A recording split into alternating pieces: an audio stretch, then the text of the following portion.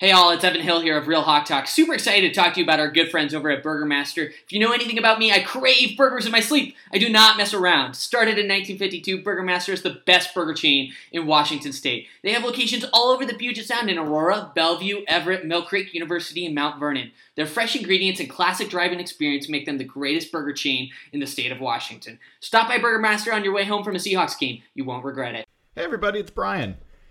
If you haven't noticed, it is absolutely nuts out there in the housing market.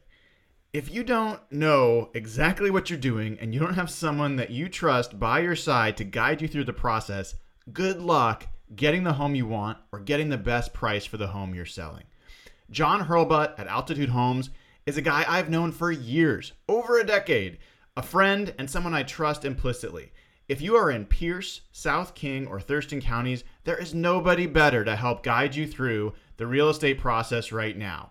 Go on over to altitudehomesteam.com/hawkblogger. Now, again, that's altitudehomesteam.com/hawkblogger. Sign up to contact John. He will help you with the process, and all referrals will result in a $1,000 donation from John and the Altitude Homes team to Ben's Fund.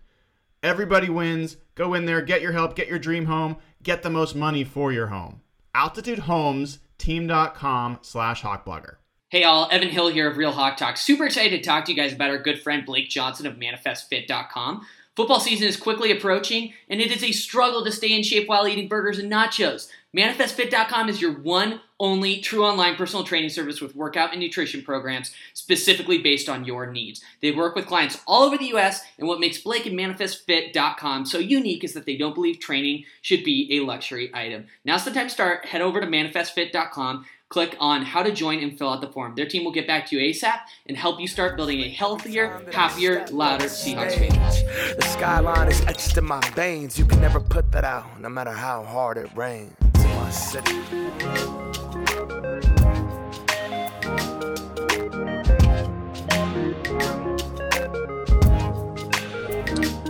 Everybody, welcome to the latest episode, I believe the 242nd episode of Real Hawk Talk. I am Brian M. Hauser. You can find me on Twitter at HawkBlogger, and you can find me right now in my car after a 23-6 Seahawks victory. The rest of the crew is busy with New Year's Day shenanigans, so you've got me, and I'll be happy to hang out with you for a little while, talk about the game. Happy New Year's to everybody. Seahawks start off 2023 undefeated. They're 1-0 in 2023, and there's a lot to like about this football game. We'll talk about that a little bit. I'll try to check out some questions from you all in the chat as much as I can. I'm not driving, so don't worry about that for the moment. Interesting ball game, and we'll talk about a couple things outside the game. But first, implications, which I'm sure you've seen elsewhere. First things first, the Seahawks, with a victory today, have kept their playoff hopes alive. And with the Commanders losing, they were eliminated. So it's really down to the Seahawks and the Packers for that final playoff spot. I believe there's a chance, maybe, I don't know if the Lions are still alive. Feel free to tell me if they are. But what has to happen for the Seahawks to get in is the Seahawks have to beat the Rams at home next week. And then the Lions have to go into Lambeau Field and beat Green Bay in Lambeau Field. So regardless of what happens if the Seahawks don't make it, whether, obviously if the Packers win, they're in. If the Seahawks lose, I don't think that I think maybe if the Lions won and the Seahawks lost, maybe the Lions would be in. I'm not totally sure. But in any event, what matters for Seattle fans is a win plus a Packers loss, and the Seahawks will be in the playoffs. Most likely scenario, Seahawks are not going to the playoffs. There's a chance. I think the Packers are maybe 3-point favorites heading into that game next week. Obviously, the Lions played a good game today against a very bad Bears team at home in Detroit. And the Lions have a terrific offense. So who knows?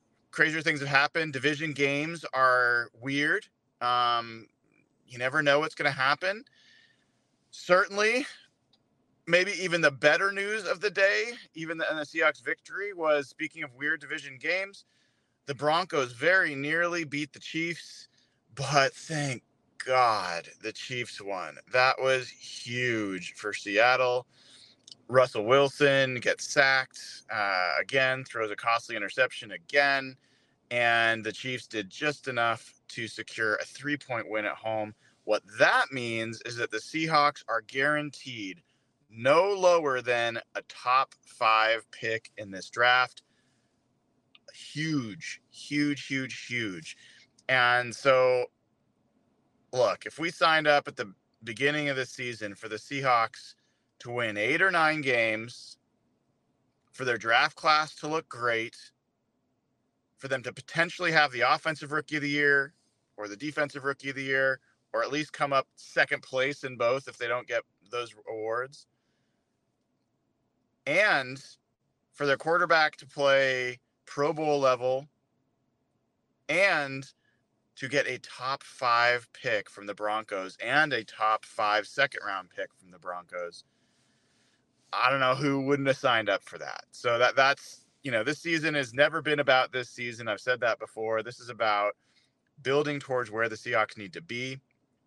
And thank goodness the Broncos have given us that top 5 pick.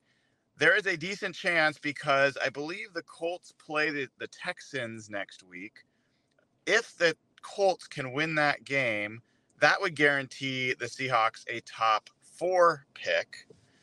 And the Chargers played really well this week. I think it's debatable what it means for that game in the final week of the season. The Chargers play in Denver, and I believe that game will have implications for the Chargers playoff seeding.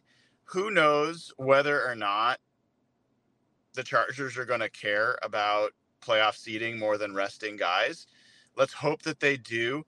If the Chargers beat the Broncos, the Seahawks will have the 3rd pick in the draft next year. Unless for some reason you think the Bears are going to win next week. I don't even know who the Bears are playing, but I mean, I don't know how the Bears are going to beat anybody at this point. And so assume that the Seahawks would have the 3rd pick if the Broncos lose. Chargers are getting stronger. They got Joey Bosa back.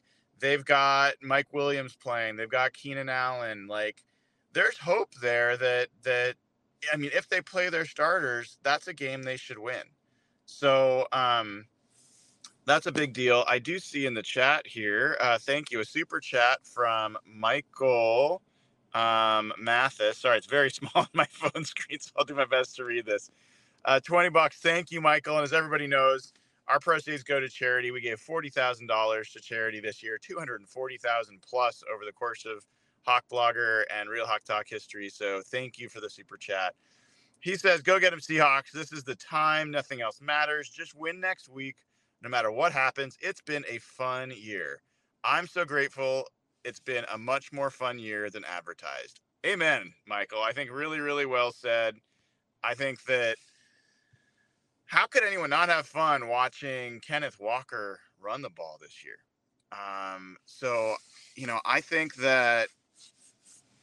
I think that Kenneth Walker now, he finished with like over 130 yards today. I think he has about 930 yards on the season. He went over 1,000 in total yards this game for the season, but he has a chance to break 1,000 yards rushing, become only, I want to say, the second rusher in CX rookie rusher to eclipse 1,000 yards. Kurt Warner was the other. And I'm pretty sure, I'll have to see when I get back, and maybe I'll do my stats later tonight. I'm pretty sure Kenneth Walker moved into second place for among all rookie rushers in Seahawks history. You will likely not guess who was second place before Kenneth Walker. I will let folks do some guesses in chat before I reveal the answer there. Don't look it up. Don't be lame. Just guess. Have some fun. But Kurt Warner was the first, and will remain there.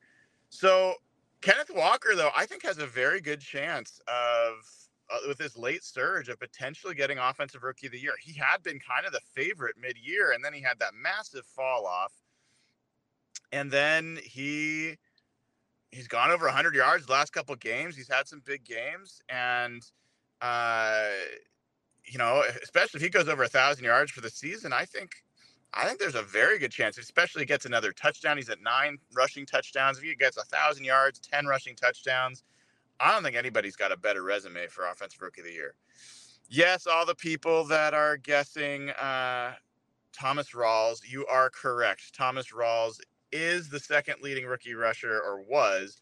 I believe he has in the 800s, somewhere in the 800s. So now you've got K9, Kenneth Walker, going over 900 yards. So I believe he is firmly in second place.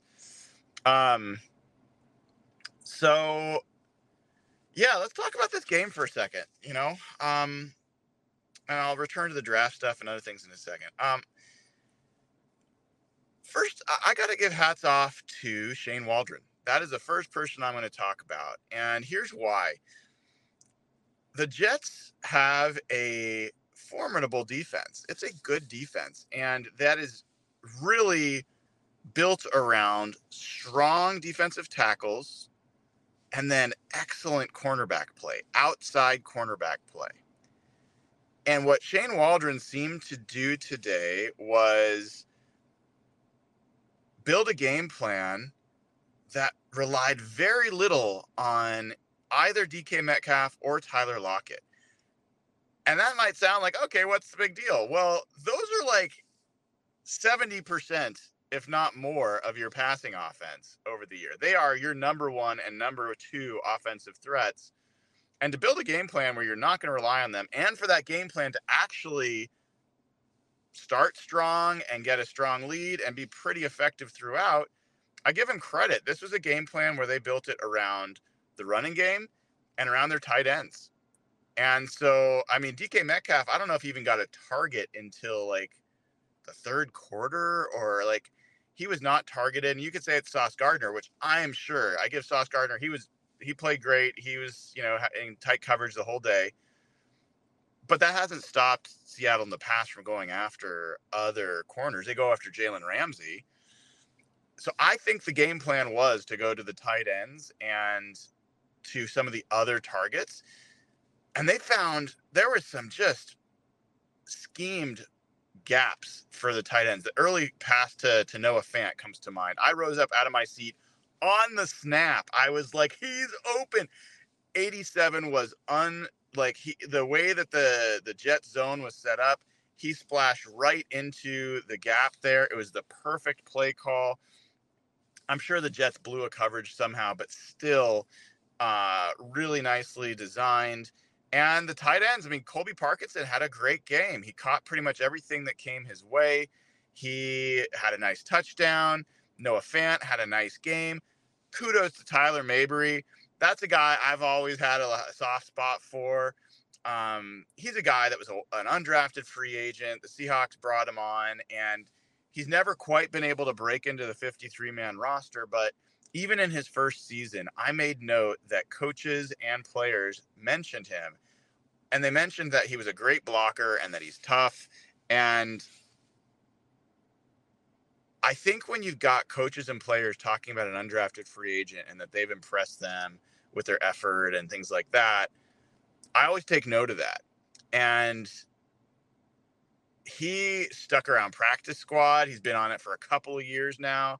He's been grinding. I think he's had a couple games where he's gotten on the active roster, but never really for, meaningful snaps on offense. And so for him to get a touchdown, not only was it cool for him to get that, but you could see his teammates were so excited for him. And I think that was cool. That was cool to see. I was happy to see that moment. The Seahawks, the team, the players need some of those moments. It's been as rough as it's been for us. It has been at least that rough for those guys, throwing their bodies on the line each and every week and just coming up short every time. So that was cool to see. Tight ends were definitely the big part of this game. And then, I think that, Kenneth Walker, even DJ Dallas, both of them had big games. I think I think there's a big difference between Kenneth Walker and every other running back on this roster. I think he's really, I'm hoping, turned a corner in terms of his approach.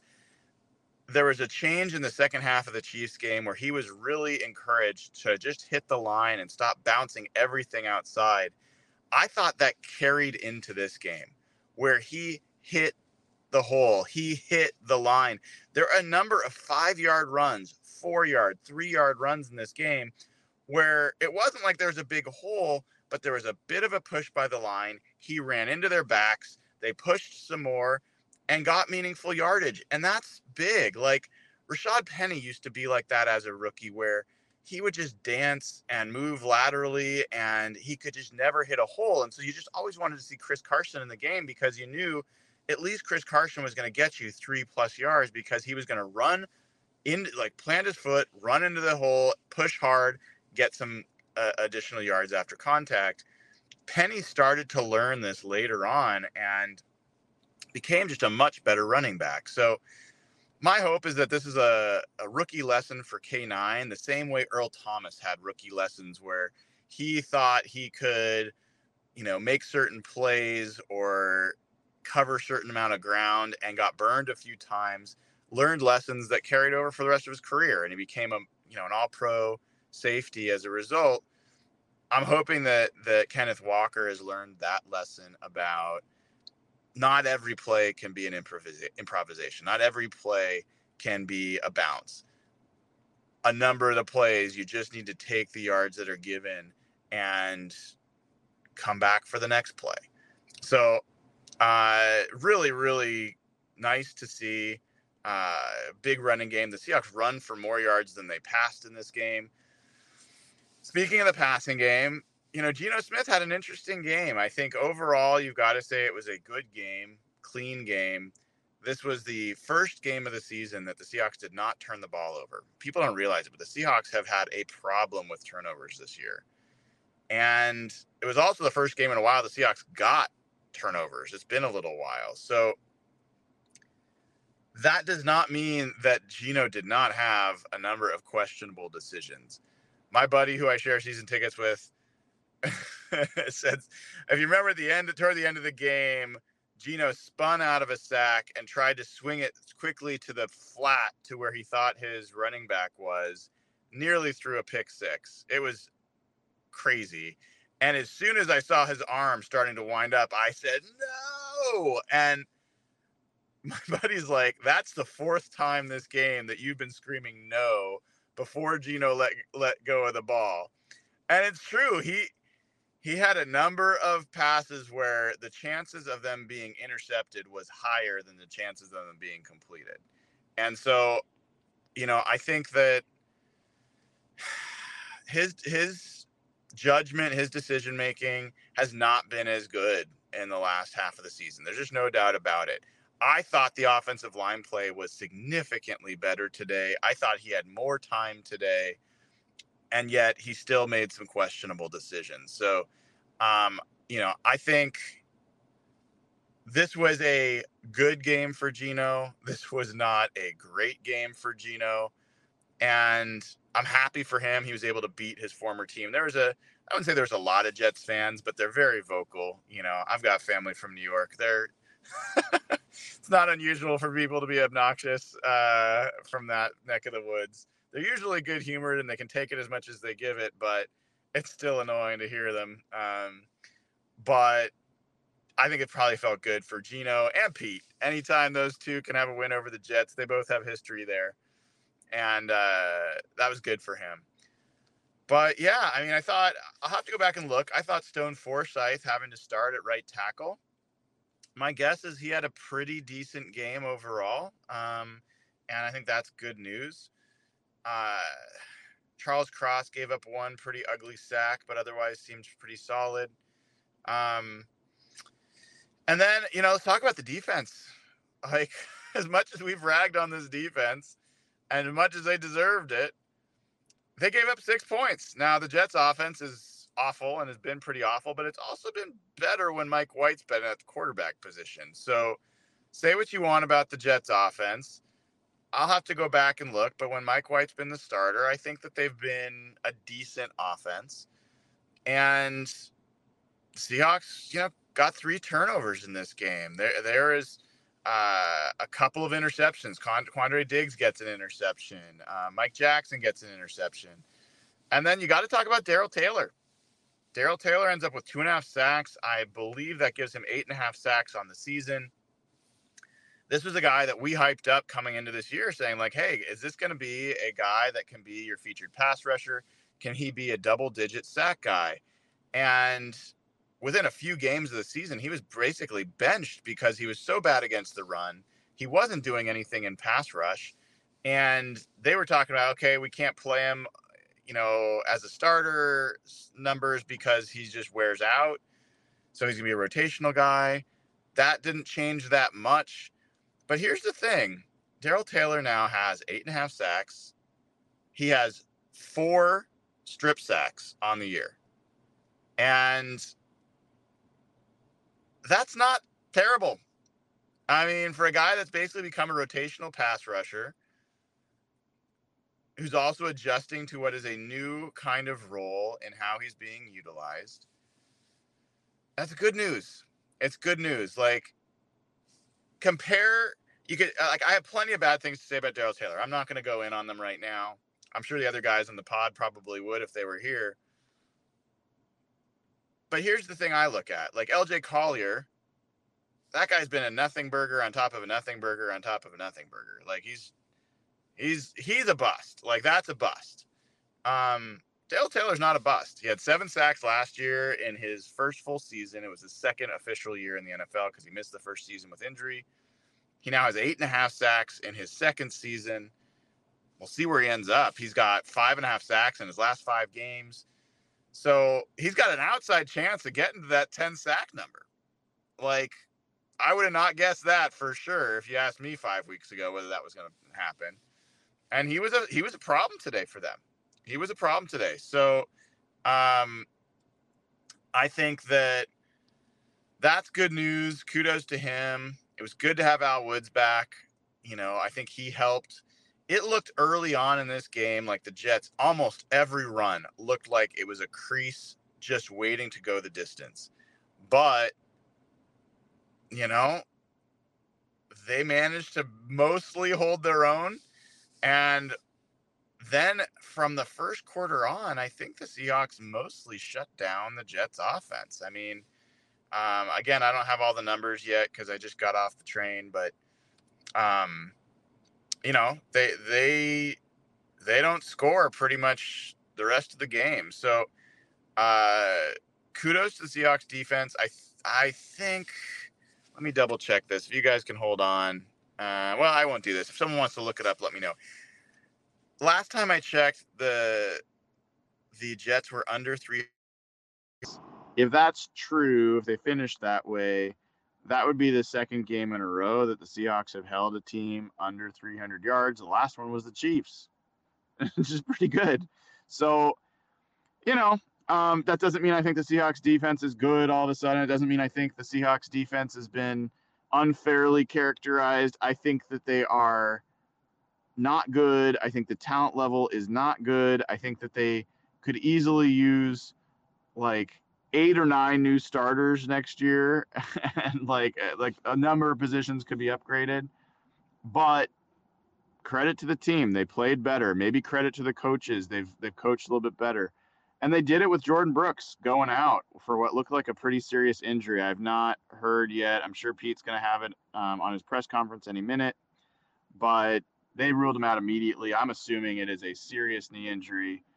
And, by the way, I just saw 279 yards. Thank you, pre-fight donut.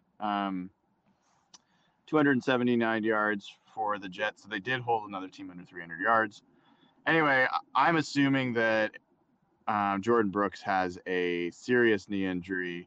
I don't want to speculate on what it is, but assuming it's a serious knee injury, then having it in the second to last game of the season, you got to be worried about his availability for next year. Just the way the timing works out. John Radigan's a good example. This is a guy that that got hurt late last year and basically became available in the last quarter of this season. He had an ACL injury, I think. I'm not sure. Maybe it was patella. I can't remember. But that's too bad. We'll see. And I see that it sounds like Phil Haynes also had a legit ankle injury, according to Pete Carroll. Thank you, David. Longtime follower. Appreciate seeing you on here. So bad news for Jordan Brooks. I guess you're going to call it good news was that Tanner Muse played pretty well in reserve. So I think that is good news. And I'm not going to be here sitting here telling you I think Tanner Muse should be in the plans for being a starter next year. I think the Seahawks their inside linebackers are probably one of the worst parts of this team right now. And unfortunately, it's not a super strong linebacker draft, but I think if Jordan Brooks is indeed out for a while, I think you are looking at inside linebacker becoming a higher priority. How high, I don't know, but it becomes a more certain priority for the Seahawks. I will give Cody Barton credit as a longtime detractor for Cody Barton. I thought that he made more plays at the line or behind the line than he normally does. So give him credit for that. And I didn't see any glaring blown plays by Cody Barton, which is great. And speaking of not many glaring blown plays, I saw, folks, you'll never believe this, but I saw it. Quandre Diggs made a tackle in the open field. Now, it was 20 yards downfield, but that's his job. He's a safety. And he has almost every time I've seen that this year, he has blown that tackle. So good for him. We saw a couple other guys make some plays in this game that you wouldn't normally hear about. John Abram got a start. Former Raiders first-round pick that was cut this year, went to the Green Bay, was waived by them, picked up by Seattle. He was in coverage when Quandre made his pick. Questionable whether it was pass interference on Abram, but still, no call. I think Abram had another decent play. I can't remember off the top of my head. And then I want to call it Xavier Howard. I might have the name wrong. I might be thinking of the Dolphins' name. But anyway, Crawford, maybe? Xavier Crawford. Anyway, in any event, he, I think, got a hand on a punt. And if not, he absolutely impacted a punt. That was a great play. So kudos to that guy. And let's see. Who else am I missing? I think that's pretty much it, So I would say game balls definitely go to Shane Waldron. You got to probably give one to Clint Hurt, given the way the Seahawks defense has played versus how they played today. And then I loved what I saw from the tight ends, from the running back. And yeah, I think Cody Barton played pretty well today, but Darrell Taylor for me on defense would be the game ball recipient. So, and Mike Jackson, made a play, so that was great to see. So, solid game. Now we've got to hope for the Chargers to win next week. That's the most important thing for the Seahawks. And look, if the Seahawks don't make the playoffs, your consolation prize is probably going to be a draft pick between 15 and 17. I think that there's some people that would say the worst case scenario is the Seahawks winning these two games and not making the playoffs. I don't know if I agree. I think that winning is always good. And I will admit during the game, I was thinking exactly that. I was like, man, they're going to win these two games and they're going to get a way worse draft pick and they're not going to make the playoffs. And that sucks. And it does. It sucks. But I would just much rather have a Seahawks team that is playing well, that for example, today, that you're having a young player like Darrell Taylor show up. They're having a young player like Kenneth Walker show up. I would much rather have those games to build on, even if it costs you 5 spots in the draft, at least at where we're talking in the draft. If you were going from like 3 to 10, I would feel differently, but like 10 to maybe this will end up being 10 to 17 could have been the swing if they lost both of the games. But I'm okay with that. And so I'm happy that the team's winning, and let's see. Let's just hope 2023 is a better year for where the Seahawks are going than 2022 was ultimately. But even 2022 was a pretty good year. The team is better off now by a significant margin than it was when it exited last year. Significant margin. So let's get as many of these guys healthy into the offseason so they can, especially the young guys, so they can have the offseason to improve and build upon this year.